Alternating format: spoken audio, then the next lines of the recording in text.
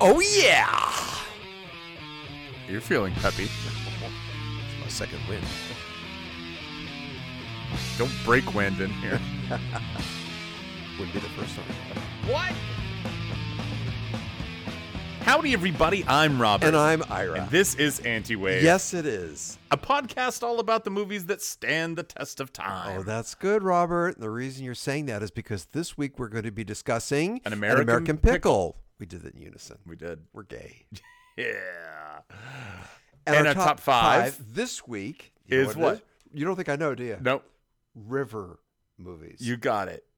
River No, movie. you're wrong, buddy. Time travel. Oh, wait, Rivers was last week. Last week. But wait, what was Yeah, Ocean? I thought you were Wait, fucking with me. I no, thought you were of fucking course around. I was. So what was Ocean Of course movies? I was. Of course. What was Ocean movies? Wait, it was Ocean movies, River movies, and now we're doing time travel movies. Right.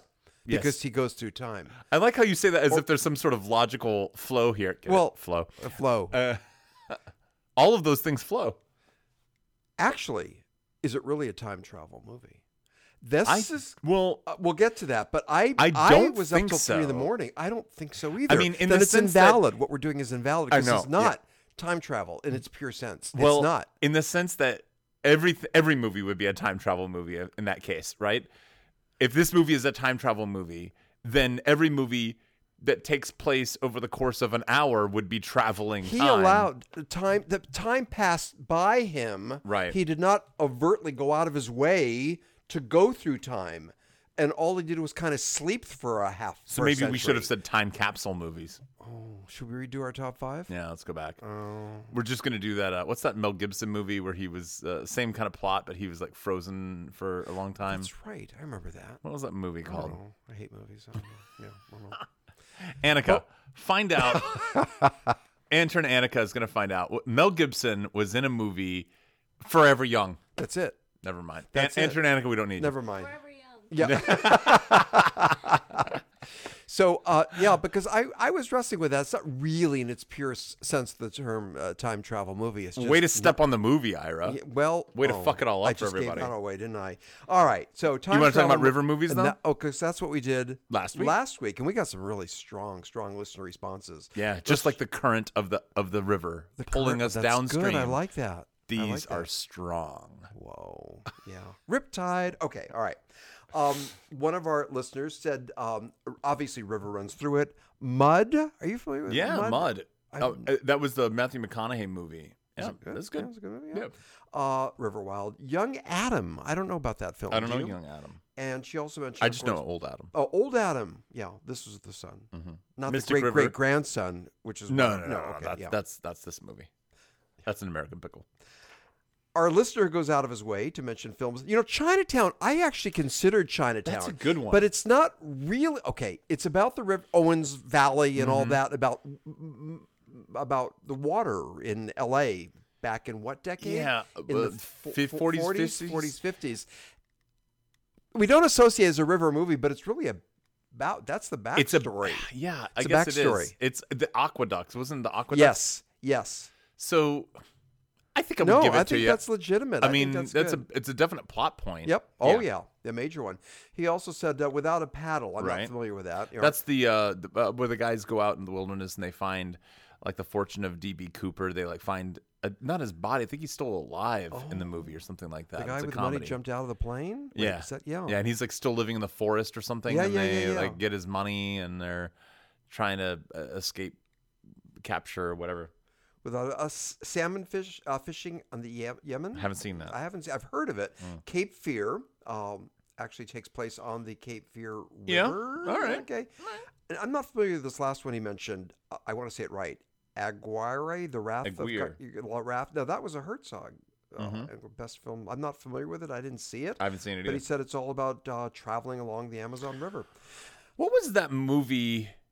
There was some document. No, they made it into a movie where they, you know, when they were cutting the Panama Canal and they were like going across Panama, and they brought with them like a huge riverboat or something like that. I'll have to figure that out. I saw a documentary about the making of the Panama Canal, the building of it. Yeah. But that's not what you're referring to. Well, it was like a biopic of that whole experience. I see. And I think they brought like a riverboat with them. Did they really? Yeah, and they were basically making this river as they were going. Wow. They also brought malaria. Yeah, I heard about that. It was interesting. I was at the Panama Canal, and there's a museum there, and that's where they showed the documentary. Really? It was very interesting. Yeah. Did you watch it while you were like going up the canals? You thought I watched the documentary? I never said I watched it. You just saw that there was a documentary? No, I did watch it. It was right in the main building. It was really cool. Didn't go through the Panama Canal. Oh, you didn't? No, but I remember in 5th grade that I built this Panama Canal replica with locks. Remember the locks? Yeah, but to be fair, you thought they were master locks, and you were just like No, dropping, I thought it was locks with cream cheese. Wow, Ira, you have one-upped me on this stupid game. Hey, other people suggested, again, Bridge on the River Kwai, Red River and River of No Return. Red River. Red. Send Ira right over. Ira right over the Red River? Wait. That went over. Red River. Oh, I know. I remember that. I'm not familiar with River of No Return. You know, can I tell you something? Please. Yeah, I'll talk about it in a minute because it's part of my weekend review. Oh, okay. Lonesome Dove? Was there a river in that film? I don't remember that. She wrote River of No Return. Milo and Otis? Milo and Otis, They yeah. go down a river, right? Yeah, African. It's a good movie, Milo and Otis. Yeah. There was one more. Anaconda. Anaconda. Anaconda. I added an R. R. Anaconda. A lot of that takes place on a river. Yeah. Yeah. Yeah. That's what we had. We thank our listeners. Oh, that's nice, listeners. Hey, yeah. What? Is there something you want to say to me? There is something I wanted to tell you. What's that, buddy? So this morning, I got up, and I noticed this morning when I got up, I was kind of rubbing the sleep out of my eyes and things like that, and I heard this sound. Yeah. And I said, "What's that? What's that sound?" And it sounded like a lion. It was a roar. An audible roar. Wow.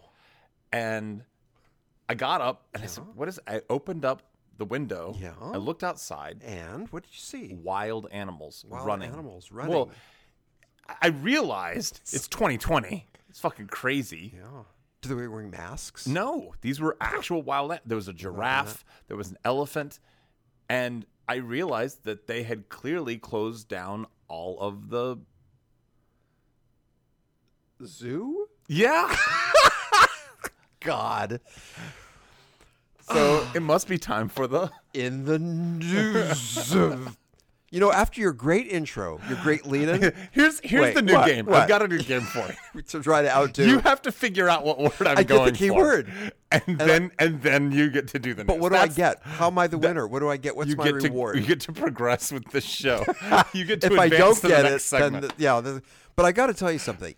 After that long, protracted intro and lead-in the news, I got nothing. You got nothing in the news? Well, we already talked about Universal and AM making that deal. We already talked about Ellen DeGeneres. We talked about stuff, and there was nothing. You sent me an article, a video about what's happened the last 7 days. I have to curate the news. I kind of like it when you send me something, and I use that as a springboard. Intern Annika, can you start following what's going on in the news what and the entertainment industry and hand it to Ira? What has happened in the last 7 days in the news? I don't have that. Look, I'm not responsible for every single fucking segment that we do, am I? No, but this one you are. What do you mean? Why? When did that start? Whose rules are these? What? You make these rules like, well, then I'll fall on Ira. Let Ira do that. Let Ira do all that work. Yeah, that's fine. Yeah, I do all the hard work, and you come off like you're the star. What news girl? Do you think Robin Quivers on Howard Stern just goes, "Oh, I didn't check the news"? So you're saying it is my responsibility. Fuck yeah, it's your responsibility. When did this start? This was never articulated. We never talked about this. But like everything else with our dynamic, it falls on Ira. You expect me to do the hard labor. I didn't look anything. Nothing happened. Nothing happened. Nothing. No, nothing. Arguably one of the most newsworthy times in American history. In film? Sure, film or anything else. We've been pretty liberal about other things we've been talking about. Yeah, but we've talked about that. About COVID, about masks. That we're talking about. What? COVID? What's that? Oh, yeah, it's a virus. But yeah, so there's nothing that happened in the film industry in the last 7 days. You don't think that reeks of laziness? Are you implying that I'm lazy? Yeah. You are? Because I don't have anything about news? Nothing happened. In the past, you would send me a video or two, and you know Ira's going to put that in the news. I got nothing. I failed to see the humor. I failed. Why are you laughing so hard? You know, I've you never expect me heard to do, of a news girl coming in without the news. Who said I'm the news girl? I disagree with the Well, label. you're wearing the fishnets and the miniskirt. Why do you put that on me? I mean, I do Coroner's Corner. I organize all the stuff from our listener mail. Because I do all the publishing. I do all the post work. Oh, it takes you 23 minutes. Yeah, because I've got it down to a science. Yeah, I know. You're pretty fast at it. And, of course, our great photograph. And I know you do that. I'm not saying that you don't do your fair share. But to imply that in the news has to fall on Ira? Well, half the time it's just you correcting what we said last week. I know, but there were no errors last week. Oh, okay. There were no errors. Oh, so it was a perfect show. I listened to the entire show. There was not one fucking error of which we spoke, so I don't have anything. This might be the best news segment you've ever done. Yeah, in the news. I got nothing. All right, let's move on then. Do you want to? Can I do one thing in the news? I don't know if it's in the news. This isn't the weird mind of Ira. I'm crying. Can I show this with you? Oh yeah. Is this the right segment for it? Yeah, it is in the Should news. we just have a weird mind of Ira segment? That's don't worry. I'll curate all the news stories for you. I'd like you to do that one. You should come up with. I'll come up with it in the weird mind of Ira. Yeah. Two movies. Sometimes I have trouble disassociating two entities, whether they be film titles. No, I want to share this with you. Two movies that have confused the hell out of me, but there's a reason why I confused Bill them. Pullman and Bill Paxton. Well, I can't tell them No apart. one can tell. No one can. Who's the third one? Jeff Daniels. Yeah, man, all three are so white and vanilla and bland. They're bland actors. Two titles. They're actually not. They're all pretty good. Oh, they're solid actors. But they're just confusing. They're yeah. Billy Budd and Joe Kidd. Now listen.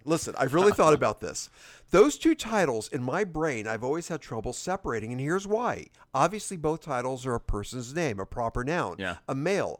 Obviously, with Billy and Joe, how Anglo can you get? Last name is something, a Bud or a Kid. Both last names are an object of some kind. In both last names, there's a double consonant. Bud, B-U-D-D, Kid, K-I-D-D. Billy Budd and Joe Kidd. Can I tell you? I had trouble separating these two. I have trouble separating. I'm not fucking with you. Yeah. Billy Budd. Yeah. And Mutiny on the Bounty. Not the titles. Right. But I can never remember which movie is which. Yeah, that's very interesting. Yeah. I have trouble with that too. So one of these two is a Clint Eastwood movie. I don't think it's Billy Budd. I'm pretty sure it's not. It's definitely Joe Kidd. Yeah. Yeah. So I looked into that the other night. Billy Budd is the Terrence Howard movie. Right. Which you like a lot. Yeah. Yeah, I know. And that Mutiny on the Bounty. But for Joe Kidd and Billy Budd, that's the mind of Ira. Which one was Joe Kidd? I've seen all of Clint Eastwood's movies. I don't know. He was in it. I don't know. I like movies. Yeah. That's in the mind of Ira. And that's in the news. Wow. I wonder if other podcasts are doing this. Just today they're just taking the news off. Just like, oh, nothing. I got nothing. Nothing happened in the industry in the last 7 days.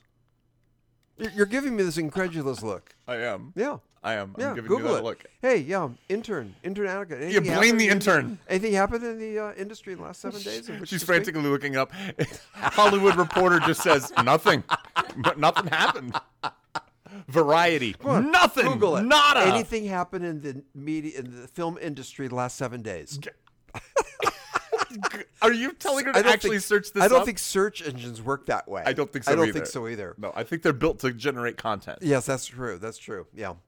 At any rate, that's in the news. Let's move on, shall we? Hey, before we move on, I want to talk about our sponsor. Sponsor. We're having a good time here, but there is something very serious. Okay, you keep talking. I'm going to talk about our sponsor. That's your Amazon package, right? Your package. Oh. I'm going to talk about our sponsor, avgearguy.com. avgearguy.com has over 30 years of experience in the business of transferring all of your non-digital media into digital media. He takes all of your film negatives, he takes your slides, he takes all of your old movies and high-8 video, all of that stuff, and he converts it into digital media so you can share it with your friends and family. And one of the things that he's got going on right now is he is doing a special sale, a special kind of Scan Cafe Buster price. So Scan Cafe is one of his chief rivals, and he's trying to beat them by beating their price, either matching or beating. So if you are thinking about doing this and you find a better rate, be sure to reach out to avgearguy.com because he will either match or beat the best price that you can find, especially through Scan Cafe, because he finds that, they've got these old scanners. They're not doing as good a quality, all of that stuff. And he's got a state-of-the-art facility. So check out avgearguy.com, and he will transfer all of your digital media. Okay, I'm back. Let's talk about avgearguy.com. We just finished. Oh, did you talk? Yeah, we talked about his rates, talk about the quality, what a good guy he is, how both of us are his clients. I said all that. Oh, you said all that? No, but it's okay. Yeah, all right. You mentioned his rival company, of which this guy really beats the hell out of Ace. Okay. Are we going to do the whole spot again? No, that's right. Sorry I had to leave. Your birthday present arrived 2 weeks early. Oh. Happy birthday. Well, I think we'll wait, though. I think so, too. Because I want to gift wrap it. You know how well I wrap my presents. Yeah. Right now, it looks like Amazon wrapped it. Oh, well, you're not supposed to say that. Okay. It looks like it's a DVD. No. Or Blu-ray. What's next? We want to do weekend review? The weekend review. Some are old, some are new. We now present the weekend review. Some are new. I watched something. This is going to be good. Yeah, I want to talk about it. Have you heard of the film Red Desert? No. It's a Antonioni film. Antonioni? Antonioni. Antonio? So you have to mumble the very end. Yeah. Antonioni. The Italian filmmaker. Yes. He did Blow Up. He did Le Eventual, or however you say it. Part of that French wave. No, he was not. He was part of the French. The French are part of the French New Wave. He's Italian. Oh, he's part of the Italian wave. Yeah, as a Italian. What's it called? Neoclassical. Yeah. Really? Yeah, it's like neo. What is it? What's it called? Italian neo-Renaissance, neoclassical. What's it called? Dropped out of my brain. Somebody out there is listening to this podcast that actually knows films, and they're going, I'll mention this next week when we do In the News. Now we got to find it out. But so anyway, this is one of those movies that has been called too pretty for its own good. Oh, we have that as a category. We have a few films in that. And I was interested in seeing that. I had heard in a commentary that Soderbergh said that this is one of the most beautiful films ever photographed. And I was interested in seeing it. Didn't really care for the movie. And it was pretty, it wasn't that gorgeous. It was shot in the 1960s, early 60s. And I suppose for that time, I would say that this might be a very beautiful film. The whole film centers around a woman who had recently been in a car accident, and it really shook her up. And she's not able to kind of come to terms with reality, and she's socializing with friends and trying to get her life back on track, but she can't quite seem to do it. And that's basically it. And she's kind of wandering around from scene to scene. You know how the 60s films kind of did that? Yes. But it's kind of like, where are we going with this? And by the end, it's like, okay, are we done? Like, what's going on? And maybe you sometimes have to rewind to be like, what was the last line? Oh, now I get the whole point of the film, like I guess. Detached from society. Georgie Girl just popped in my mind, and that kind of fits with, she was just like, didn't fit into the machine. Does this film have what's the title of this movie? It's called Red Desert. That's right, you said that. Yeah. Red Desert. I'm not familiar with it. So, and it's Italian. Yeah. And it was just Richard Harris was in it. Oh, I like him. And he actually left the production of the film because he got in a fight with the director, and they were taking too long. Well, that's Richard Harris for you. you. Yeah, there you go. You know, they took away his driver's license in all of the United Kingdom. Really? Yep. Why? Because he made a bet. This is when he was riding high in the late 60s with Camelot and doing and MacArthur's Park. Remember the song MacArthur's Park and so on? That he bet his good buddies, they were drunk, that if he hits that red double-decker bus in London at a certain angle, he could get it to topple over. Did he do it? He sure tried. It almost toppled over, but it didn't, and the police arrested him. He was with Peter O'Toole. They were all buddies, Okay. So it was disappointing. The look and the content of Red Desert was disappointing. The look was good. She's beautiful. Monica Vidia? And if you saw it, you go, wow, she's beautiful. She's wearing these kind of, not short skirts, but she's very leggy. I think you Red Desert, eh? Mm-hmm. But the movie's kind of boring. Neorealism. That's what it was. Neorealism. And we associate that with Italy? Italian neorealism. That's the Umberto D and Bicycle Thieves and sometimes it's Bicycle Thief, and I've seen it plural and singular. Because it depends on whether you're talking about the original title or the Americanized version of it. The Americanized, what they do? They added an S when it came to American? Yes. No, they singularized it. They singularized it. Why? Because in the Italian film, it's kind of like it really is. Okay, so have you seen the movie? No. All right, I'm going to spoil the movie for you. There is a scene in the movie where the father, the whole movie centers around this guy who's got his bike and it's stolen from him, and he has to get this bike back to keep his job, and the family's gone through such great lengths in order to get him this bike so that he could have the job, and if he doesn't have the bike, he doesn't get the job. And so he's doing everything he can to get this bike back because it means his entire family's their livelihood is on the line here. And his son is maybe 10 years old and helping him wander around the town looking for the guy who stole his bike, trying to find it. And then at the nadir of the film, nadir. Yes, the father steals another person's bike. Oh, then there's more than one. Wait, how many? It's not how many bikes, but how many thieves? Right. And so that's the point. And when it was Americanized, they kind of made it more about the person who stole the bike, as opposed to really it is we are all kind of in this same situation, this desperate interesting. Same approach. Film, same content, same everything, but we through a different lens when it came to this country. Is that right? Yeah. Yeah, that's interesting. Especially in post-World War II Italy, where you're really desperate for work and money and trying to get your family back on track and things like that. I've always wanted to ask if it's plural or singular. I've noticed that. So most film purists would say Bicycle Thieves. Mm-hmm. Anyway, back to Red Desert. Yes. Don't waste your time. It's weird because this film has I think it has a 100% rating on Rotten Tomato. Right. By I think it's 24, 25 critics or something like that. They all rated it really, really highly because I think they're sucking the dick of this, film that's important and it's part of the Criterion Collection, and it's one of those kind of films. But you watch it and you're going, I'm fucking bored to tears. And I think there's just what is it with those films in the 60s and 70s that just didn't? There was no real direct line of storytelling. American films or some, international? A lot of international films that were just kind of wandering. I think that was a period of inner angst and self-discovery. I think that's a generalization, but it's safe to say, and that was reflected in many of the films. It just kind of seemed like people just sitting around talking, and you're going, I guess this is my problem that I've had with My Dinner with Andre. It's, where are we going? What is it that we're talking about here? What are we doing? Uh-huh. I wouldn't mind the actual conversation if I was there to participate or even observe the actual conversation. But if I'm going to watch a film, I'd like a story. I'd like a beginning, middle, and end. Yet I love that film. You didn't find it fascinating to peel away layers of who these people are, these two people having dinner, getting to know their inner stuff? Maybe you should watch Red Desert because you might like it. That's very funny. That's very much what this is. Yeah.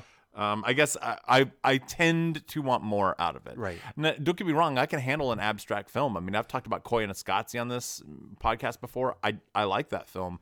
But I feel like that has a storyline. You want more story. It is a storyline, but it's kind of, you have to look for it, but it's there. I don't feel like there is a storyline with My Dinner with Andre or with Red Desert. Mm-hmm. I feel like it's just kind of, here's a snippet of their life. I guess slice of life films can be good. It just, what's not compelling to me about this? I'll have to sit on that and think about it. Anyway, so I watched that film. Watched a few others that I'll just kind of zip through real quickly. Watched The Iron Giant, India in the Cupboard, Spirited Away. Can you tell that I watched these with my daughter? I never saw India in the Cupboard. It's quite wonderful. Yeah, I liked it. Intern Annika is reacting. Did you see Spirited Away? Is that what you were? It's one of my favorite movies. Which one? Spirited Away. It's an anime.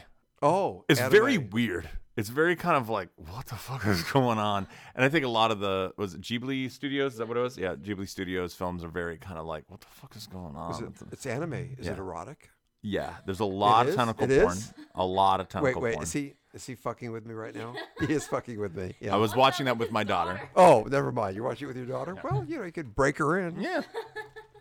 Honey, this is an octopus. All right, what did you watch? Here's what I saw. Number one. Casino. No, I'm kidding. I know I've done that the last 3 weeks. I know, but I was just messing with you. I saw a movie called Spread. Any film that's called Spread. I'm sure you watched I figured, it. I've got to see this familiar. You familiar with it? What was the first 15 minutes like? I don't know. I stopped after 13 minutes. Ashton Kutcher was in it. And also Anne Heche. I haven't heard of this. No, you haven't. And it was... Rotten Tomatoes gives it a 21%. That's probably why I haven't heard of it. It's not a good movie, but it was a title that hooked me. And it was very sexual. That Anne Heche, she was pretty hot in her day before she hooked up with Ellen and became gay. Oh, okay. Ellen turned her? Yeah, I wonder. No, okay. Another movie I saw is called Cherry. How could I not like this film? However, you've seen Spread. Yeah, it's Cherry. It's a good week for me. And you wonder why and I don't have... The third movie you saw was called Tatas. You wonder why I don't have anything for In the News? I've been busy with these great films. The great thing about Cherry was that the distributor was Indie Rights. Oh. Yep, there was their logo at the very beginning. And this is about a male college student who has a thing for an older woman, but the daughter has a thing for him. So we watched that whole storyline unfold. Did you ever see or even hear of The Art of Racing in the Rain? Does that mean anything to you? It sounds vaguely familiar to me. Talking Dog. Wait. Yes. Was this a recent film? Fairly new movie. And the guy, it's like a convertible, and he's driving around. Have you know the logo? That's actually one of the images. Did you see the movie? I think I saw the No, I definitely didn't see the movie. Well, the dog's voice I knew was familiar. It was Kevin Costner, who was the dog. I really thought you were going to say Kevin Spacey for a second. I'm like, whoa, really? Well, then the dog would just go around licking butts. Right. Yeah. Duh. Okay, so it was an odd film. It was an odd, quirky movie. Was it good? I don't know. I'm not. It had Amanda Seyfried. How do you say her last name? Yeah, so she was nice in that film. You know, I also had in the background while I was doing things Grease, and it's a lot of fun to watch that. But I think I've shared this with you before, and this is me, Ira, who's going to make the statement that I had a lot of problems at the end where Sandy comes out at the very end dressed as a slut in order to be accepted. Mm-hmm. And this is coming from me, which is sort of surprising. But I thought, well, like, she sacrificed her inner soul so that John Travolta and all the others will embrace her. And I really had a problem with that ending, with the tight leather black pants and singing their duet at the carnival at the end. That's the resolution of the film. Become a slut to be accepted by your peers. It's an interesting reaction I had. Speaking of becoming a slut to become accepted, do you think Kevin Spacey will ever come back? That's a great question. No. Again, we can make a list of those who will and those where there's no way in hell. And I'm putting... Oh, you're looking at me like you're not so sure. I think he might come back. What? I think he might come back. He can't. It was too... After 10 years down the line, if he starts doing some small supportive roles in films, he won't come back to being respected and riding that wave that he was on for quite a few years. Right. Maybe he'll be a notable character actor for the rest of his life, if that at all. I don't know. I don't know. I just get this sense. I mean, we just brought his name up. And I just kind of feel like, you know, he did those bizarre Frank Underwood. Okay, so he was in that TV show House of Cards, which I don't know if you ever saw on Netflix. Yeah. And then when all this shit went down, he did those bizarre short films where he kind of came out in character. And I saw that. And he's almost like, I forgot about that. Like he's unapologetic for it, and he's not going to back down. I think you sent me that, and I watched that. I watched it with you or something. There were like 2 or 3 of them that he made. They're kind of weird. It was weird. Like acknowledging what he had gone through, but it was like... Right, like in character? It's being him. That was real trippy stuff. If he comes back, I think he'll be a character actor, and I think it'll be quite a few years yet. That's what I think. You don't see that? You see it happen? No, I think you might be right. I just think I don't think he's gone. You know what he needs? He needs a really meaty role that he just acts the shit out of, and everyone goes, yeah, but he still fucking got it. If he can do that, if he could really knock something out of the park. Well, do you think, A, he still has an agent, and B, the agent is shopping him around aggressively? I don't think he has an agent right now, but if someone thought they could make money off of him, he would have an agent again. Yeah. I think they probably don't have an agent because they're going, I can't be your agent because I will lose money in other areas. He's probably still got some friends. And, I mean, I don't think anybody's knocking down his door right now. But now's a good time to pick up a Kevin Spacey if you want to go get a discount. You're right. Discount price on a great actor. I put Louis C.K. in. Well, Louis C.K. We've talked about this. Louis C.K. made the news this week. You would know that if you did some research. He came out this week on Dave Chappelle's stand-up. He came out? No. Yeah, he came out. No.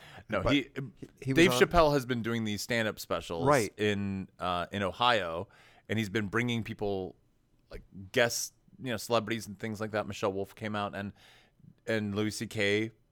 was a surprise guest appearance and made like a big splash, and people are going, oh man, he's really back. Well, and Dave Chappelle has been a big defender of Louis C.K. we said Louis C.K. could come back because of his persona, right? Because of his show, and because he's self-effacing anyway, and he's a comic, he's a stand-up, and the way that he approached his apology, I think he did it right. He admitted to it. He didn't deny it. He said, "I'm really sorry," and I think it's time for me to shut up and listen to what other people have to say right now. And I think if you go back and look at the apology, I don't know what else you would really want from someone in that situation. He didn't lie. He didn't say, I deny this or anything like that. He said, yep, it happened. As opposed to Kevin Spacey, who denied. Isn't that correct? Well, I think he did. I think he did too. And I think the charges against Kevin Spacey got dismissed recently. Really? Okay, intern Annika, you're really going to have to look this one up. We keep saying look this up, and then we're like, we don't fucking need it. All right. Did the charges against Kevin Spacey get dismissed?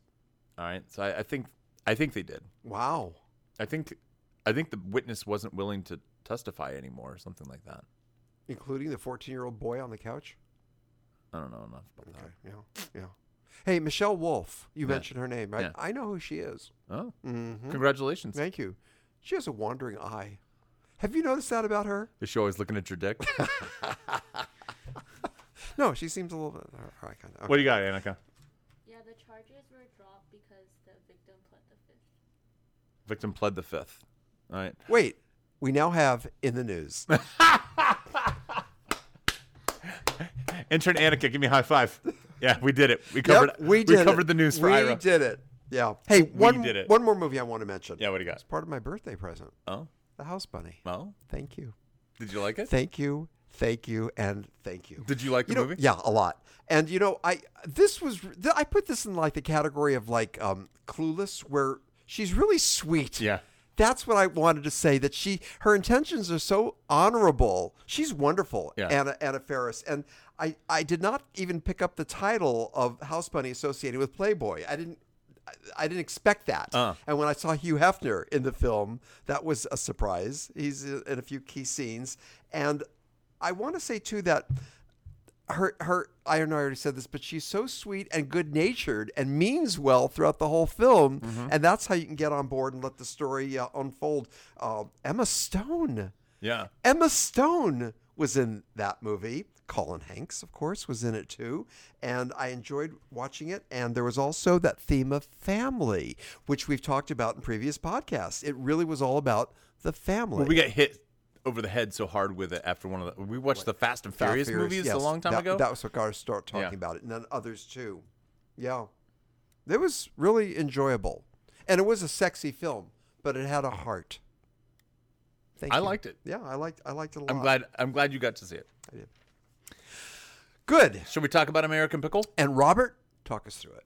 All right. An American Pickle is a movie written by my boy Simon Rich, one of the greatest American writers and living American writers.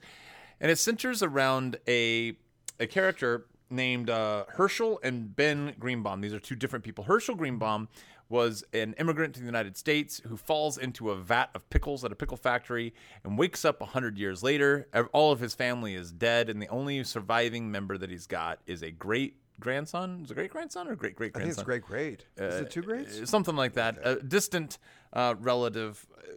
I mean, but the same age, right? Very weird that they're the same age. Ben Greenbaum. These are both played by Seth Rogen. And, of course, Ben Greenbaum is a kind of like a hipster, 21st century man and, living very soft hands, right? Has never worked a hard day in his life. Yeah. And you've got Herschel, who is very hardworking, and they wind up getting angry with each other and frustrated with each other's ways of approaching life.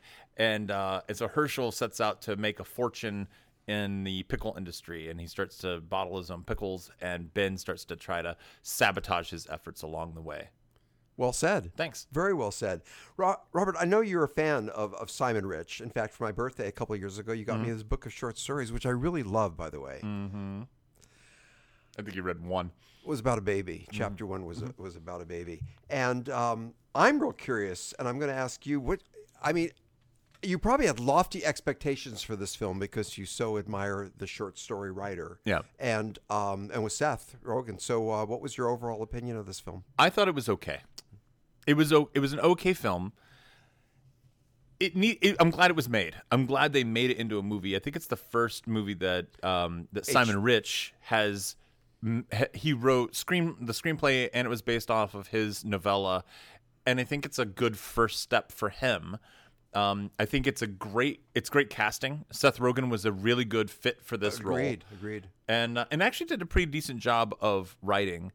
I think part of the problem is that there was some stuff that got a little lost in the translation. And man, I hate to take this view. This is a trite viewpoint of the book was better, but I think they changed a lot of things because the book was centered in 2013, and I've even heard Simon Rich say a few times that they changed some of the humor because there was a lot more of the hipster stuff that was going on, and it was a lot more prominent in the early teens. Like, so 2013 was like peak hipsterdom, where there were jokes about how his look, and they kind of did it in the movie just briefly, but Herschel's look when he shows up, everyone is like, "Oh man, your clothes are so cool. Yes. They're so retro and everything." And the hat that he's wearing is the same kind of hat that people are wearing now, ironically. That was a line in there, but it wasn't. There was a lot more of that kind of humor where he was a hipster and he just didn't know it. Which I would have enjoyed, actually. Right. I like what you're saying a lot. I think that kind of got lost a little bit. And I think that was a big part of the fun of the original novella.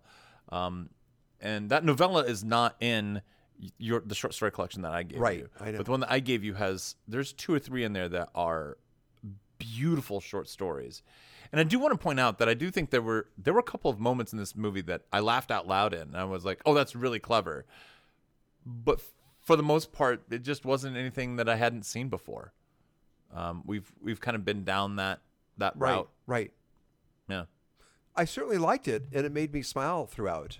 And I thought it was clever, but we'll get to. I first want to say that we want to talk about apps and so on. This is the first feature film that HBO Max showed, and in the past, a little bit confusing, but HBO, because initially I thought, well, it's an HBO movie, so I thought I could go to HBO and I'd be able to set my DVR for this film, and it would record it in a day and a half, and it's not available on HBO. You've got to go to their HBO Max, but if you've got HBO, you've got the Max app free. And it's an interesting way to stream content, even though it's not on HBO. They're starting to push people out of HBO and into this HBO Max thing. And I'm not sure if that's a good thing or not, but I think they're a potential heavy player in the streaming wars between. I mean, Netflix is obviously the king to knock down, but so much stuff has been streamed lately through HBO with I mean, even Game of Thrones was, really heavily streamed more than what do you call it? Than just watched live, like on the day of release. Broadcast. Thank you. So HBO is a potential killer here. Yes. And of course, you've got Amazon Prime, you've got Hulu, some of the other big players, and then you've got CBS and Peacock and whatever else you've got that are coming up. But Disney Plus. Disney Plus, thank you. I always seem to forget about them. Apple TV Plus. Yeah. And I think they're all trying to make waves. I think it's going to be really interesting to see how HBO steers this. Right. This is their first original feature film to be on HBO Max on the app. So I just wanted to acknowledge that. My issue, and again, I didn't not like the film. I enjoyed it, but it was so predictable. It was a paint by numbers. And you know that the younger man, I'm going to get these names right. Ben there's going to be a resolution, and you know he's going to get in touch with his roots at the end, and that the two will have a reconciliation. You know that. That was a paint by numbers formula. So in that sense, it was a bit disappointing. I was even wondering, and sure enough, if they're going to switch, and they did. So there was nothing. It was a predictable paint by numbers script. That was my issue. So I think part of it does come down to a lot of this is writing problems.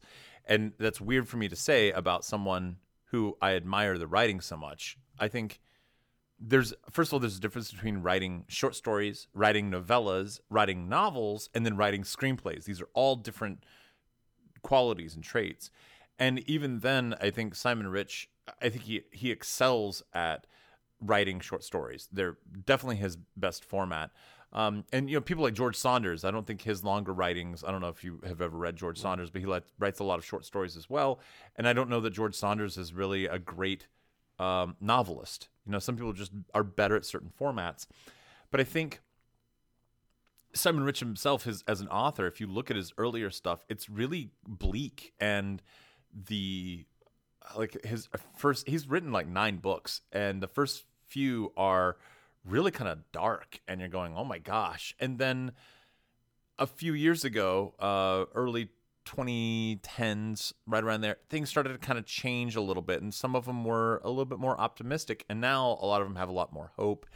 And I think the problem was this was written in that kind of 50-50 blend, that novella. It was kind of like, this is still kind of dark, but it's also got this kind of hope to it.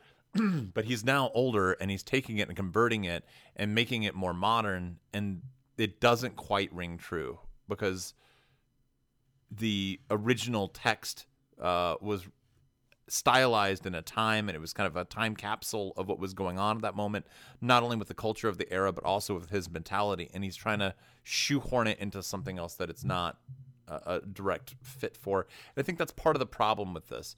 But I think it was enjoyable. I do too. And it's not bad. No, I liked it. It's worth checking out. Absolutely.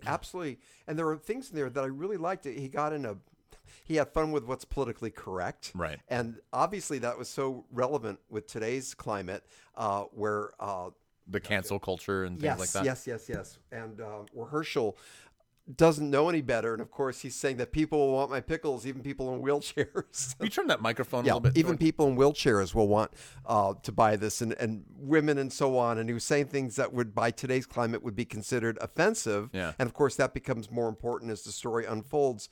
And I like that he was getting in little digs at today's contemporary society.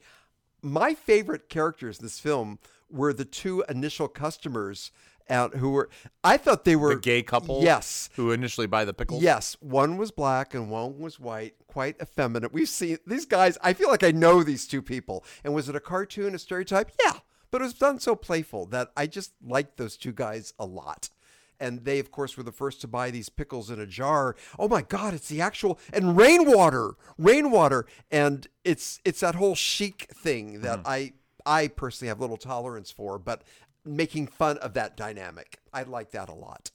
Yeah, I think, like I said, a lot of this stems from things that you could tell were really, really hip in 2012, 2013. Yes. And you could see, oh, yeah, there was this big craze for, it all has to be this organic, no additives or whatever, and, you bottle it yourself, and that kind of that mentality that was so prominent at the time.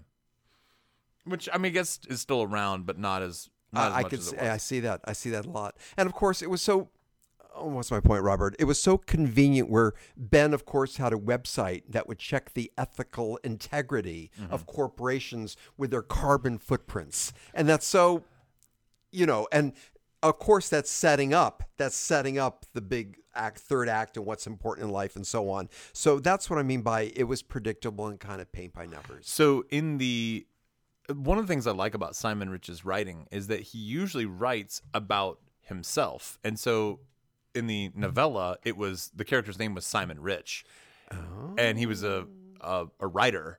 And so when this guy comes back, it's like Simon Rich talking about himself, and it's self-deprecating, and it's a lot of like, right. Oh, you're such a loser, and it's self-referential. So I think part of that's getting lost here too. Is there's a conversation happening with the author that's kind of getting missed when you change the name and it's no longer autobiographical, like a fictional autobiographical thing.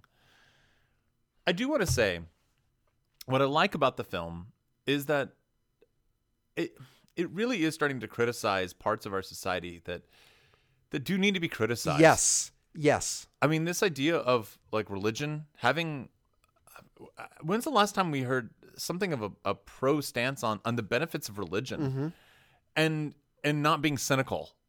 I don't think it was a cynical film. It was really like we really need to kind of step back and examine some of the problems that we've got in our society. And 100 years ago, they never would have settled for this shit. They would have been like, "I'm not fucking doing that. You're not going to let your family's grave get all overgrown. What kind of piece of shit are you?" And I think there's some real truth to that. Absolutely. We're losing sight of what's important. Yeah. And I found that really refreshing. I did too. That's why I found this movie to be silly at times, yet there's a lot of pathos. I thought there's a lot of emotion going through the photo album and so on, and it dealt with contemporary issues, which is the point you're making. And there were a couple of really good laughs in the movie. I laughed out loud 2 or 3 times. Again, I liked the film. Yeah, I did too. I liked the movie, but it just seemed predictable and I agree. paint by numbers. Yeah. That was my only point. Yeah. What else? What else about the movie itself? This is an easy watch movie, but it's exactly what you said. You know what you're going to get. Yeah. You know what you're going to get before minute 2. You're like, oh, okay, I know where this is going. And resolution. Yeah. Coming to terms. Right. Embracing what's important in life. And, but I don't think that necessarily negates watching the movie Absolutely. or having the experience. It was interesting that there was no female lead, was there? Only in the flashbacks in the initial beginning scenes, but then but after Ben that, doesn't have a romantic that's interest. Really interesting. Yeah. Does Simon have a woman in his life? I have no idea. I mean, he writes a lot about. I mean, he doesn't write autobiographical, so it's all like fictionalized versions of his life, and it's always like him trying to get a girl. That's really interesting because the character Ben definitely could have had a girlfriend. Huh. He writes a lot from a how do I say this? Like, it's always a guy trying to get a girl scenario, but it will be with a twist. It'll be like there's a really funny short story he wrote about the existence of a condom in the wallet, and it's kind of like growing up with this boy named Jordan, and he's hanging out in the wallet with like the Blockbuster video card, and like MasterCard shows up, and everyone's like, whoa, and this whole existence. And then one night he finally gets pulled out of the condom, or pulled out of the wallet, and he's going to get used. And he's like, oh, they told me that this is what my life's purpose is for, and things like that. And you start to understand who the person is that's falling in love with the woman through the view of the condom. He has another really great, fantastic story about a caveman who's in love with this girl. And it's kind of the same problems that we have in society today. One of the cavemen is like painting art that everyone pretends to understand, but no one really can understand. And it's it's great for a short story. You know how it's going to end up, but and so this paint by numbers doesn't really matter when it's a 7-page short story, but the spin that he throws on things, or like the idea, there was one where an ape, like a gorilla, gets upset with his dad and leaves home and goes to live with the humans for a while, and then comes back and his dad's all like, oh, you think you're hot shit now because you've gone off and lived with the humans, kind of like going to college, becoming educated. And it's kind of this examination of our lives through these kind of ridiculous, silly setups. Mm-hmm. And I think that's kind of also what we've got here with American Pickle is there's this silly setup that we know how it's going to work, but the real point is this examination of our lives and this examination of where is our culture at. Right. And that to me is what makes them so great, is that it's there, it's coded, and it's just a layer or two deep. So it makes it fun to peel back and actually examine, but not so deep like Red Desert where you're going, I don't even fucking know what this guy's saying right now. I'm so lost. And I could pretend I could make something up, but am I really right? And then, of course, that director, author, or artist would say, yes, any interpretation is right. It's like, okay, well, that's not what I fucking want. I want you to steer me in a certain direction. Yeah. And then I can make up my mind whether I agree with you or not. Right. Anyway. I'm still back on your point that if Ben had a love interest and what that could have done for the story, I think that could have textured it more. Maybe. And if there was either a wife or a girlfriend, maybe even live-in, and maybe she has a more healthy dynamic with the great-great-grandfather. I seem to think that there was one. I haven't read that novella in a while. I could see that. Yeah. I'll need to go back and reread it. Money shots. I like the last shot of them with having finally cut down the billboard and like standing in front of the grave. I just thought it was a really sweet shot. But I also think just when they uncovered the pickle barrel and having Herschel emerge for the first time was pretty memorable. Sure. What about you? Yeah, those as well as, I do. And again, I want to keep on saying this, that I like the movie, even though it feels like we're being a little bit critical. We don't, but it was a pleasant 90 minutes. I like it's easy. It's an easy watch. Easy watch. And I like the first, 15 minutes or so where we see the great-great-grandfather Herschel back in his day and meeting his girl. Mm-hmm. And you know what's interesting? We see the highlights of the relationship. It reminded me of Up. The movie Up. Did you flash on? Yep. It really thought, well, this is like Up. We're seeing their whole relationship unfold and what they find within each other and the glue between them and so on. There's a moment there where it was the girlfriend before they get married, the great-great-grandfather, and she bites into here's a fish, and he gives her and she bites into it, and they're like falling in love while she's chewing on the fish's head. And I thought, wow, wouldn't it be nice if it was that simple? If I can give a girl a fish and she just looks at me adoringly while she bites into the fish. You should try it sometime. But that was a tender beat for me. It was playful. It was done with a wink, but it really had impact for me. Also going through the photo albums and looking at the photos of the ancestors and so on. That too is a touching scene. It was a pleasant movie, and I enjoyed it. Internanica, what did you think? Anyway, moving on. Is it anti-wave? I gotta say it's not. Not at all. Well, first of all, here's my question. Yeah. I've been waiting to ask you this. Who's the protagonist? I think it's Herschel. I actually think it's Herschel. I don't think it's Ben. We disagree. I think you want to say it's Ben. But here's the thing. The movie doesn't follow Ben. But I know, buddy, but Ben is the one who arcs. I know. Ben grows. But so does Herschel. Herschel grows too. Think about it. Tell me how. Yeah, he says to him, like, I'm sorry I did that. Yeah, he grows. Yeah. He comes to accept the ways that Ben is. They both grow. They both are. They both grow. Yeah, because I've been waiting to ask you that question. Right. So.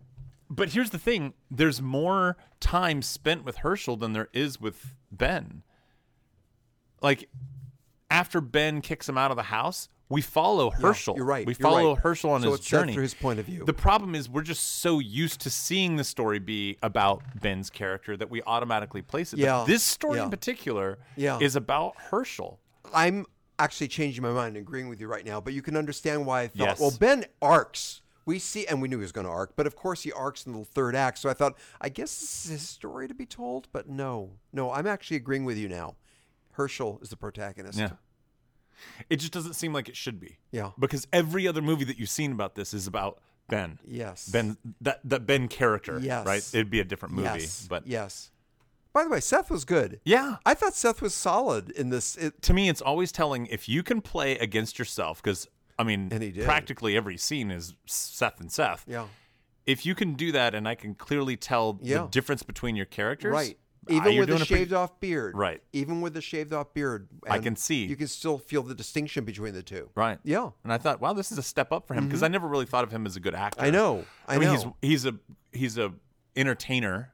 You know, some people are not good actors. They can play one character, right, and they can play that one character well. About smoking weed and all that stuff, but he was really solid in this movie. Like, for example, I don't think Harrison Ford is a good actor. He plays himself. That same character what would Harrison Ford very do well in that circumstances, and infinitely watchable. Right. I mean, right. But I don't think and we care for some reason. We care about him. I don't think if you took off the bullwhip and the fedora hat and you put on a blaster and a vest that we could really tell the difference between Han Solo and Indiana Jones. You're right. You're right. That's just me. Yeah, I agree. So, yeah, I was really pleased. Is it anti-wave? No.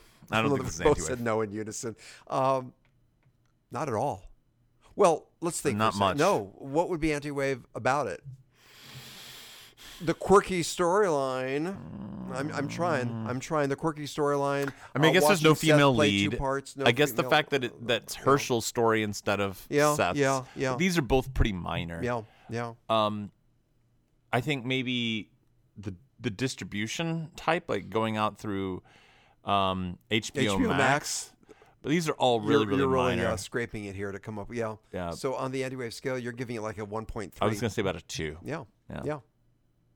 But I'm glad we watched it. I enjoyed it. I am too. It's very this watchable. Is a great example of a movie that we enjoyed but does not rate real highly on the anti-wave scale. I think even Ford v Ferrari was more anti-wave than this movie. Yes. You know, it had some of the death of one of the main characters, things like that.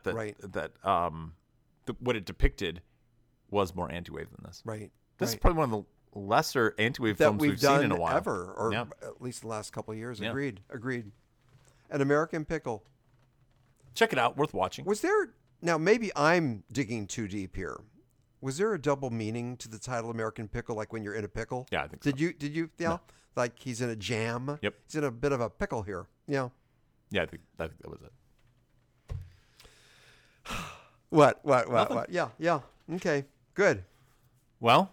Yeah. Who died this week? Got to tell you, unfortunately, we must. The following people, they didn't turn to dust. Let's acknowledge the following people who passed away the last 7 days in the entertainment industry, shall we? Who died? We lost Mike Clark, 73-year-old American film critic. We want to include the film critic. He wrote for USA Today. And we also lost Tom Pollock, 77-year-old American studio executive. This guy was an important honcho in Universal Studios. He was also a producer. He produced movies including Hitchcock. The movie Hitchcock. Oh, yeah. The movie about Hitchcock. Yes, there were two that came out. Remember? Right real close to one. Yeah. One was a TV movie, and I was wondering which one this was. One got theatrical distribution, and the other didn't. And I think we liked the one that was the TV movie more. I can't remember. I'm trying to remember. Rennie Santoni, 82-year-old American actor. He was an American. He was in Dirty Harry. And I wanted to see, well, who was he in Dirty Harry? And I looked into this.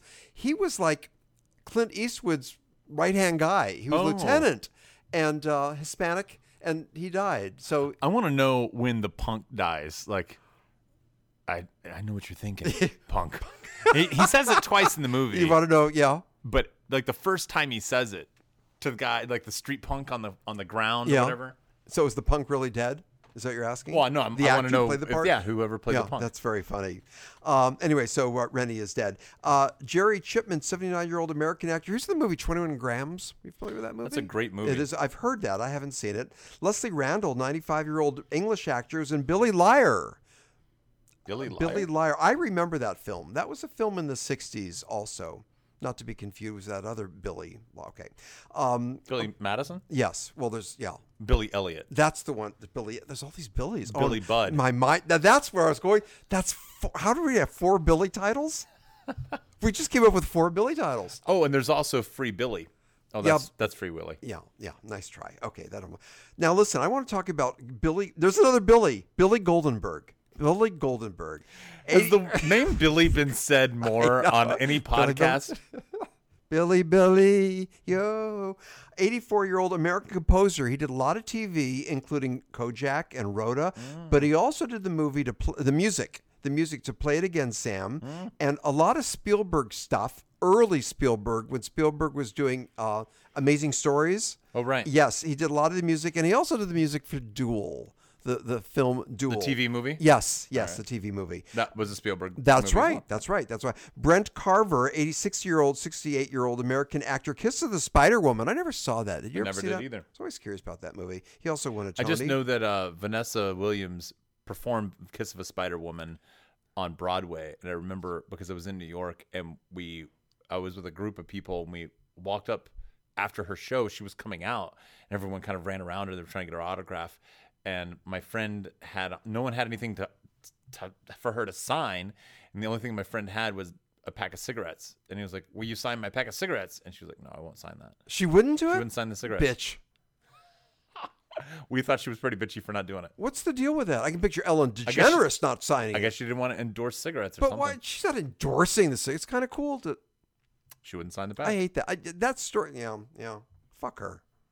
Is there anything that you wouldn't sign? Like, if I would sign.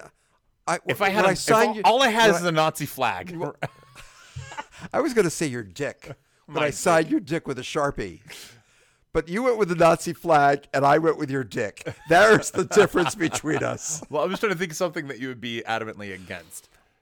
If you had like an 8x10 glossy of Hitler, yeah, an 8x10 glossy. His headshot. Yeah. He went down to Glamour Shots and got his. Yeah. Well, he was in SAG. Pardon me. He's looking for bit parts. I think he'd be a really good character actor. It's a 4x4 of like him with a construction hat. So funny. Well, if Kevin Spacey could resurrect his career. That's a funny idea. Hitler, with a mailbag, trying to be the mailman. Yes. Yeah. As a ladies' man with a little mustache. Little do people know that actually it was Hitler that played the part in Home Improvement, where the guy was looking over the fence. That's right. We could only see the face. Yeah, the face because up. That was they Hitler. didn't want to show the mustache. mustache. They didn't want to show it. The mustache. They asked him to shave. He said also, no. Also, the network was afraid of some backlash. Right, the network was so, afraid of some backlash, so they didn't want to show that. Right. Therefore, it was just his forehead and just his the nose. top. Yep. Yeah. That's very funny. Yes, I would sign an 8x10 glossy of Hitler. Would you really? And I'd sign your dick. We lost Fred Stilkaroth, an 81 German actor. He was in Cross of Iron. Are you familiar with that? That's Sam Peckinpah movie. Everyone was in that film. So many people were. I never saw it. Richard Harris was in it. So I never saw it Who? either. Richard Harris. Who's that? He's trying to fuck with me. Lorenzo Sorli, a 68-year-old Australian-born Italian actor. Argentine-born, bud. What did I say? Argentine. What did I say? Yeah. You said Australia. You know what he was? He was the president of the Hollywood Foreign Press. How about that? And they give out the Golden Globes. Wow. He died. The coveted Silver Screen Spotlight Award goes to Dick Van Dyke. Oh. How about that? We associate him largely with TV, of course, and of course with Broadway, where he did Bye Bye Birdie, but with his films, let's not forget Chitty Chitty Bang Bang, and of course Mary Poppins. Very friendly, very affable. I saw him not too long ago at the Lexus car dealership, waiting for his car. He was telling stories, shaking people's hands, and just a really good guy. So he's dead. Heart attack? Heart attack. Oh. Well, that's sad. Yeah. Sad to hear it. Some top five? Top five, and hit it, Vern. It's time to give a listen, you little creeps, to our top five. Top five this week is top five time travel movies. Ira, I can't believe we haven't done this. Yeah, I know. We triple checked. And we didn't. I can't believe we have not done top five time travel movies. It felt like we did. We went back. We looked at our list of all our top five topics, and never done it. Wait, we keep a list? A list? Oh, boy, do we ever. Mm-hmm. It's a shared list. Now, it's a Google Doc. I got to say, we kind of talked about this earlier. I think in terms of rules, we'll know it when we see it. We kind of know the spirit of what a time travel movie is because, as we just mentioned, I don't think An American Pickle is a time travel movie. In fact, when I pitched this to you, I thought you were going to say, no, it's really not. I thought you were going to say that. Yeah, but instead it's close enough. Yeah. Let's go for it. So it's a little bit of a cheat. Well, it's an inspirational cheat, but I don't think we can cheat in our top five. Agreed. I went out of my way to make sure, is this a legitimate time travel movie? That's right.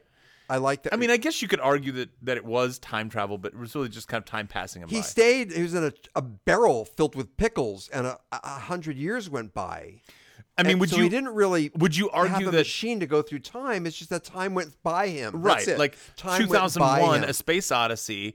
The monkey throws the bone up in the air, and then time goes by. That's one of the best dissolves in cinema history. That's not time travel, right? I mean, I guess it is time. It's traveling time, but that's not really what we mean. Although we can go to the ending scene in 2001. This is an interesting question where we see the astronaut aging.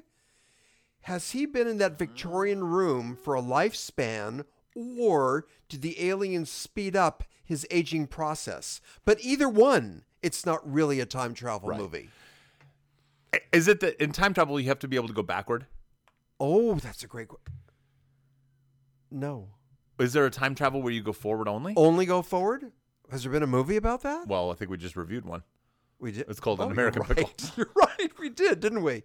Has there been others where they just go forward and they don't go back? I'm going to make the argument in every one. I think they go back. Yeah. Forever Young. Forever Young, the Mel Gibson movie where he gets frozen. Well, that's what we're talking about. So wait, then he does wake up in the future, so he doesn't go back. That's a time capsule movie. That's not a time travel movie. Right. Just like this isn't a time travel movie. We're cheating. Let's go for it. All right. Are we going to overlap? Yes.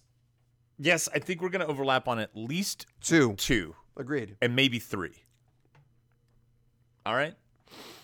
You want to go first? Number 5. You go first. I'm going to go first. You know what? It's schmaltzy, and it worked. Somewhere in Time. I don't know that I saw Somewhere in Time. Oh. Did I see this? Well, Is I was from going to the ask 80s? you. Yeah. 1984? 80. Just 80. 80? 1980. This was one with Christopher Reeve.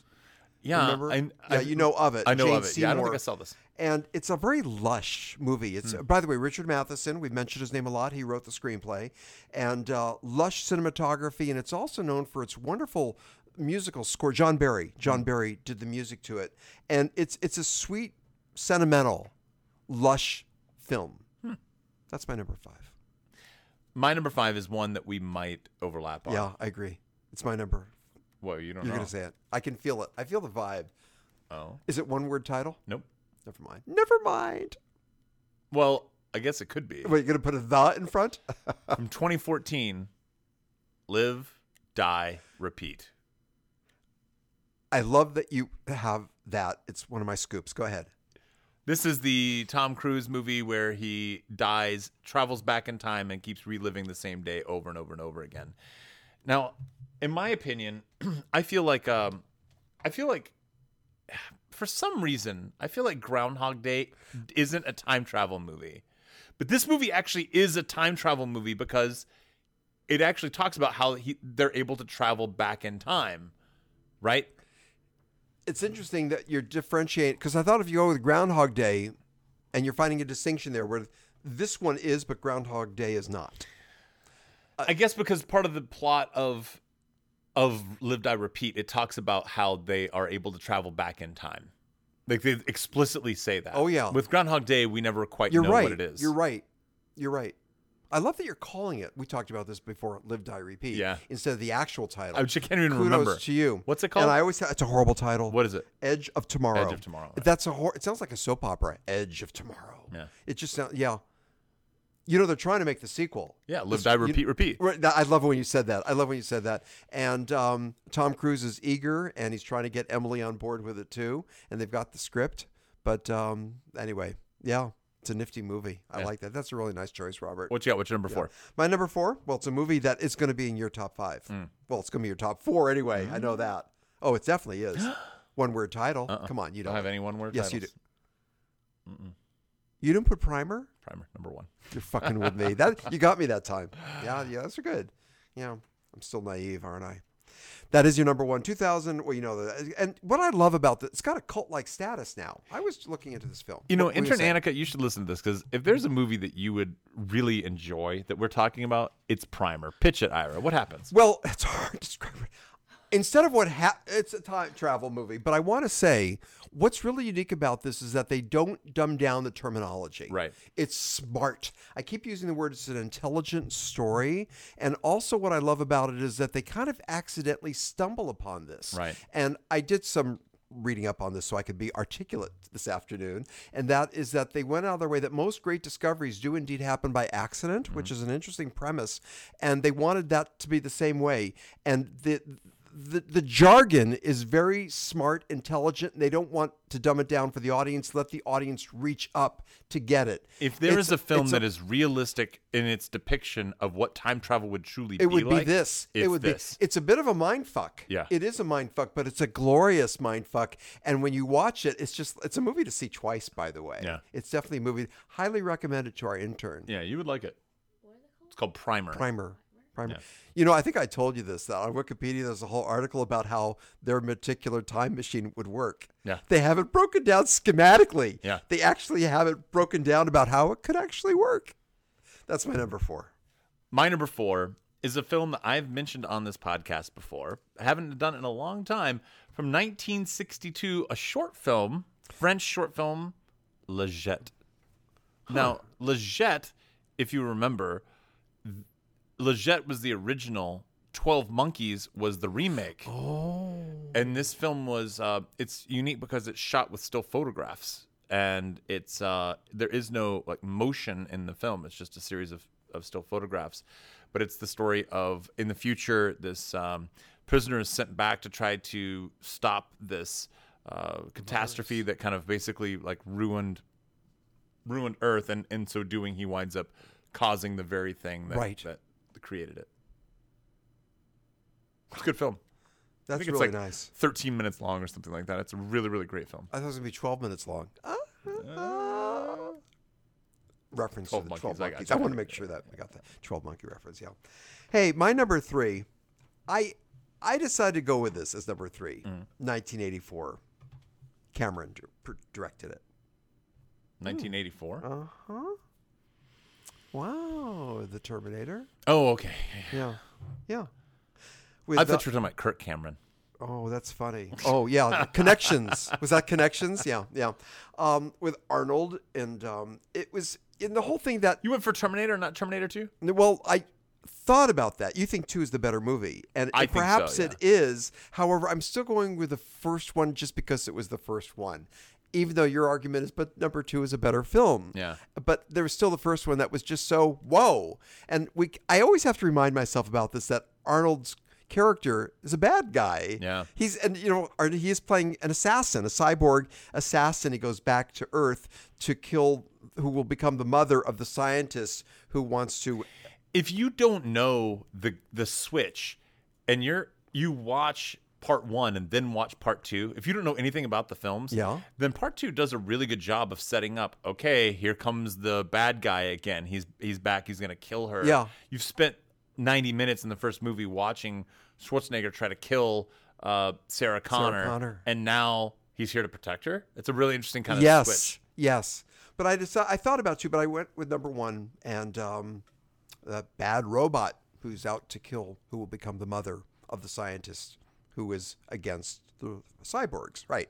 So they have to kill them. So it's very well done. It was like nothing you know what? It's been done before. There was an Outer Limits episode. You heard me say this before with Martin Landau. It was the same thing where they go back in time to kill the parents of the scientists who will cause mutations in humankind. So they've done it before, but it's a well-done movie. That's my number 3, The Terminator. My number 3 is a movie that we've not talked about on the show at all. Whoa. And I didn't even know about it until I met my wife, and she recommended it. And she was like, have you seen this? And I said, no, I haven't heard about it. It's an English film with, I think your boy is in this. I think you like him. Let me make sure. Jake? No. He's my boy. No, he's an English guy. Let me make sure before I spout off. Okay.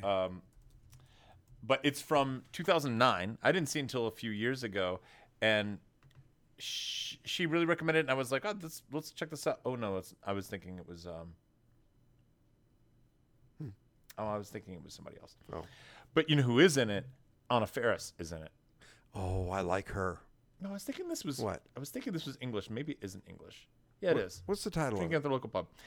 Frequently asked questions about time travel. I never heard of it. This is a feature film. It's a feature film, and it's a really quirky, funny, romantic do you know how like the Full Monty came out and like these kind of light-hearted English films or UK films? I think Full Monty was English, but you know what I'm saying? Like these kind of light, even Billy Elliot, the aforementioned, which I always confuse with Billy Budd. Not to be confused with Billy Madison. Right. Yeah. Okay. That's. But they're very lighthearted, and Waking Ned Devine is another one of those. I love Waking Ned Devine. I don't know if we ever spoke about that movie. I don't know that we have either. I saw that in the theater when it first came out. I kind of fell in love with it. Yeah. Watch Frequently Asked Questions About Time Travel. Wow. Because it's one of those kind of, this is really great. And it's a wink and a smile and just really a good-natured it's a weird title. Romantic comedy. Yeah. Huh. Frequently Asked Questions About Time Travel. Nice. Check it out. Nice. What do you got? My number 2? Yep. The Time Machine. The first one. Oh. The good one. 1960. I knew you were going to say that. I knew you knew. You traveled in the future to tell me. Yeah, I don't. Rod Taylor, George Powell directed this, and Google George Powell and look at the other movies he had directed. Rod Taylor was just terrific, and I just want to tell you that when I think you've heard me say this before, at the high school I used to go to, and they would show at lunchtime in 15-minute installments of a film. I saw it in the theater when it first came out, and then 2 years later they showed it at lunchtime in 15-minute segments, The Time Machine. I was so obsessed with this movie when it came out in 1960, and I still have I remember the classic Illustrated, which was a comic book, and I would just stare at the front, this glorious machine with the spinning contraption behind him and the dials and the switches and everything else. And my mind was just exploding with the thoughts of what that would be. And I used to pretend I was in that machine. The way you describe this makes it sound like you're jerking off to a Playboy magazine. When you see Rube Goldberg machines, do you instantly I like calm Rube down? Goldberg machines. I actually enjoy I that guess stuff. you do. Yeah, I do. The movie had quite Who knew you had a hard-on for hardware? That was good. Thanks. It was a solid movie, and I just want to say one quick thing that it was done so smart. And again, this is 1960. How do you show the passage of time? So there was Rod Taylor in this beautiful vehicle, and his laboratory. I know you like the beautiful I'm getting vehicle. off on this, aren't I? Right across the street, there was a women's dress store. And through the passage of time, it was done with rapid fire images where you'd see the fashions change as you went years into the future. So you'd see the skirts change, the hats change. And that was such a smart way in 1960 to show the passage of time with this single frame animation, really, really rapid. And George Powell did those other things with the skeletons dancing with single frame animation. So you can see a little bit of that in his style. And what a clever, intelligent, smart way to show passage of time. I just loved that film, and it left you with that great question where he goes back. He does go back to the present, and then we find out he's gone again. 3 books are missing from his library. What 3 books would you take back to your future? Time Machine, that's my number 2. Well, one of the books I would take back. That was a good segue. Would be an almanac, which happened in Back to the Future, which is my number 2. Actually, that was Back to the Future Part 2. But I wanted to talk about Back to the Future. That was number 2. Up until about maybe even a year or two ago, until fairly recently, I would have said Back to the Future Part 2 is the better movie. But I rewatched Back to the Future recently, and I went, you know what? This is really fucking good. Back to the Future is a great movie. It is great. What? You're giving me a look. Uh-oh. I fucking can't keep a secret, can I? You can't. I just couldn't do. Ira just held up. I guess I know what I'm getting for my birthday. Amazon. Don't tell Joey that I did that. What? I just fucked it up, didn't I? All I did, I just held up the Amazon Prime, and that's all I did. Well, you really set it up for. I mean, you're asking to talk about what is it, like movies, time travel movies, and I'm not going to mention Back to the Future. I know. Back to the Future really is good. I'm glad you're getting this for me. I know. That's great. Yeah. That's a good birthday present. I'll pretend like I don't know. Will you surprise? Let's just travel back in time a few minutes. We can do that just about, if we go back 3.5 minutes. Back to the Future 1 and 2 are both good. I think third one was the Western, yeah. right? And that's the one where it's kind of like, okay. But you know what? There are sequences in part 2 that are brilliant. I really like the idea of him watching the whole dance from above in the catwalks, the Enchantment Under the Sea dance, and him trying to steal the almanac from Biff in the car. Like, there's a lot of really clever kind of additions to what was going on later on that night after part 1 takes place. But part 1 in itself is just so fucking good. Yeah, there's heart in it. There's really good emotion in it. Annika, have you ever seen Back to the Future? Shame. Annika, take this home. Yeah. My number 2 is Back to the Future, part 1. What do you got? What's my number 1? No, number 1. Back to the Future. Is it really? Of course it is. Of course it is. How well, my number 1 is Primer. We've already talked about both of our number 1s. I just want to say that with Back to the Future, I don't think you know this about me, but I used to be the movie critic for a publication. There was a dating service called Great Expectations. Mm-hmm. This is before the internet, before Match.com. And every month I would write a review, and they got me in to see a screening of Back to the Future before the publicity. And I went in knowing nothing about this film. And I always thought, wow, the title is like a contradiction. Back to the Future? Uh-huh. How can that be? That's all I knew. And I was like in awe. I fell in love with this film. Isn't that interesting? Yeah. Before the promotional push. And it was so, the two of them were so perfect. I can't imagine 2 other people playing that part. Well, I can imagine, and I can imagine not going well. Yeah. Which actually they tried, they right? did. They filmed, who was it? Eric Stoltz. Yeah, Eric Stoltz. Yeah. And, I was actually recently watching an interview with them, with Christopher Lloyd and the guy who played Biff. And I guess when they brought Biff in to tell him that they were going to have to reshoot a bunch of scenes, because they had shot a lot of the movie with Eric Stoltz. Yeah. And then they originally wanted Michael J. Fox to begin with. And they said, he's not available. He's still doing family ties. So they said, all right, we'll just do it with Stoltz. And then Stoltz wasn't working out, and he was getting really method and wasn't, he was like getting in a fight with the guy who played Biff and was like, fuck you, dude. And he was like ready to beat his ass and stuff. And they brought in that actor to tell him that they were going to get rid of Eric Stoltz. But the whole time he thought they were going to fire him. And he was like, oh shit, I got this huge break, this huge deal. And now it's all going to fall apart. And he was like, fuck, man. And he's this drive of doom. Like, he was driving into the studio and he knew he was going to get fired. And they sit him down like, well, we're going to have to reshoot some scenes, and we're going to have to let Eric Stoltz go. And he was like, oh my gosh, thank goodness it wasn't me. Can you imagine? That's great. Wow. But I think even Christopher Lloyd was kind of saying, like, it was a better chemistry with Michael J. Fox. Yeah. Michael J. Fox, Christopher Lloyd, and they were both like born to play these parts. Yeah. I can't imagine any other actor playing either of those 2 parts. No. Zemeckis, who is uneven. We've talked about this before, but this was a gem. Mm-hmm. This movie was a gem. And I just want to say there's a quick scene I remember about the logical consequences of time travel, that built-in anomaly, that contradiction. Well, if you go back in time, you killed your great-grandmother. You were never born. Therefore, you wouldn't have gone back in time and killed your great-grandmother. You just did. They actually addressed that on the board. I remember that, seeing that. It was almost with a wink. It's almost like, look, we know there's an issue about logic here. And they acknowledge that in a playful, fun way. Don't they, on the board with arrows and showing that? Can I just say real quick? Please. Because you just reminded me of something I wanted to bring up about An American Pickle. I got to get in before the end of the show.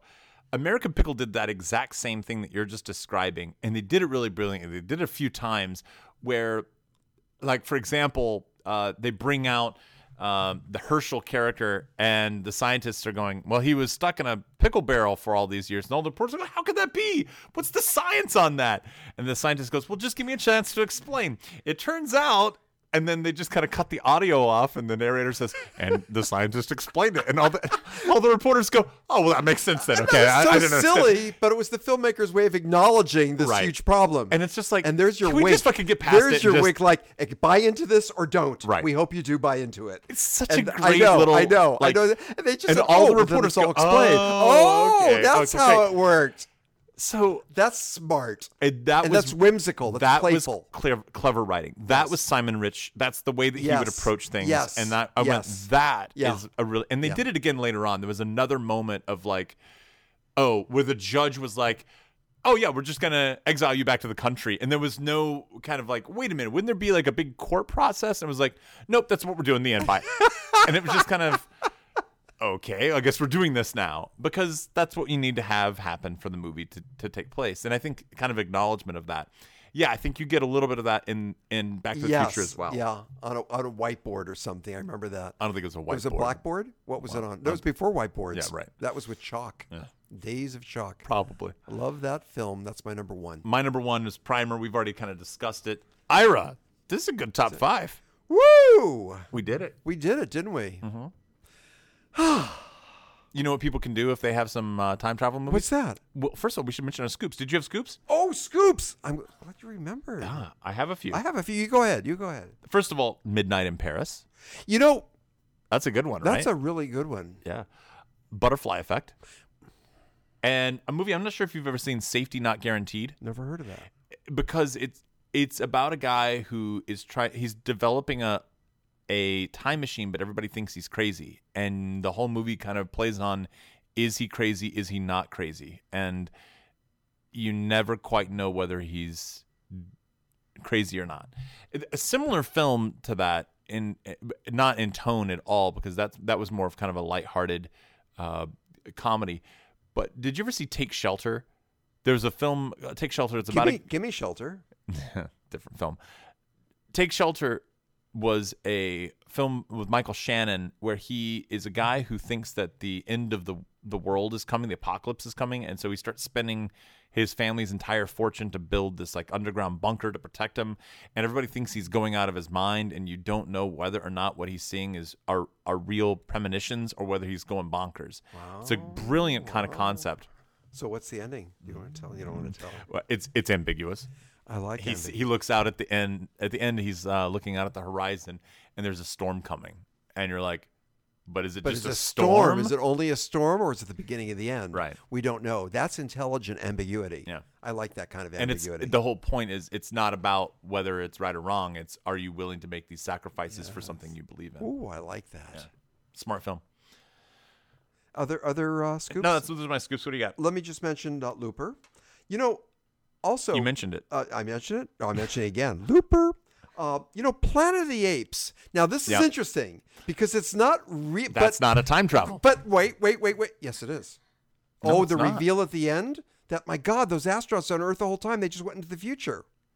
But that's not the time travel as we set it up. We said you got to go in the past. You said that. Well, I don't think I agree. Well, you can go in the if future. That's a time travel movie, then so was An American Pickle. But American Pickle, he was in a vat of pickles, and it just happened to him. These guys were in a vehicle. They were in a ship, and the propelled going faster than light. And they went into the. So a barrel of pickles is not a vehicle? You can make an argument. If it's argument. not a vehicle, I'm going to put you in a barrel, seal it up with some pickles, and then roll you down a hill. But Planet of the yeah, I know. We find out they accidentally went into the future. But I see what you're saying. Man, it's not one of your main movies. Here's one that's more to your liking. The Star Trek film that was of The Voyage Home. Mm-hmm. That was the one in San Francisco where they go back in time with the dolphins. Did you see that one? Leonard? No. You asked me. I've never seen any of the Star Wars or Star Trek movies. Oh, okay, never mind. But that was I did put down Edge of Tomorrow. Horrible title. I like your title more. And Bill and Ted's.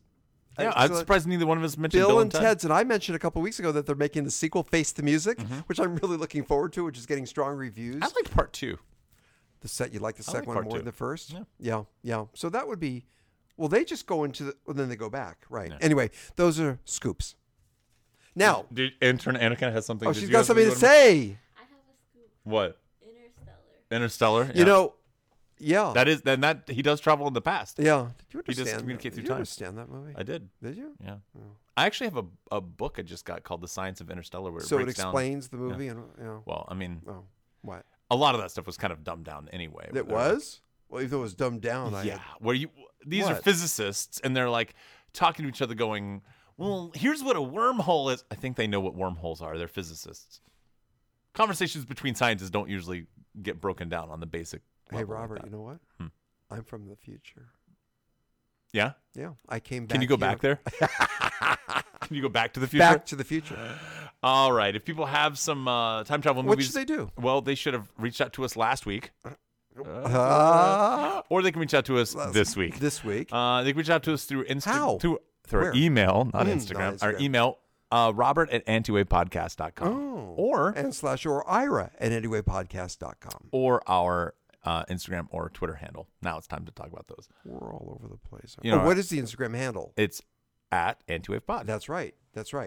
We're all over the place, aren't we, Robert? Just like the 100-year-old briny pickle juice. I wonder if he ate the pickles while he was in the barrel. Well, it did seem like there were fewer pickles when they busted him out. Than he really was in a pickle, wasn't he? iTunes, we're on Stitcher, we're on Google Play, we're on Spotify. Just go to our website. Throw us a few bucks over at Patreon. Help keep the sprocket holes moving. Ira, next week. Do tell. We're going to watch The Tax Collector. Oh, who stars in that? Shia LaBeouf. Yeah. Do you know what he did? Yeah, I do. Yeah? Got a tattoo. He actually got tattoos on his chest because that's what his character has or does in the film. Supposedly. Wow. I'd love it if they never show his chest in the entire Wouldn't that movie. be funny? They cut it out. It's on the cutting room floor. I'm excited about this movie, so we're going to check out The Tax Collector for this week. So watch that. We'll talk about it next week. That's about it. We want to thank a few people. Oh, yeah, we should thank a few people. Yeah. Who do we thank? Well, Producer Joey. Oh, yeah. Let's say Producer Joey. Good job. We should thank you. We should thank me. Robert. She's right here in this. She's like waving. Oh, Intern Annika. Yeah, good job. I think that's about it. We did it. Yeah, man, we did. What do you want to do now? I want to get the fuck out of here. Oh, I'm going to go back in the future where I belong. All right. Until then, keep watching movies. I will help you sort them out.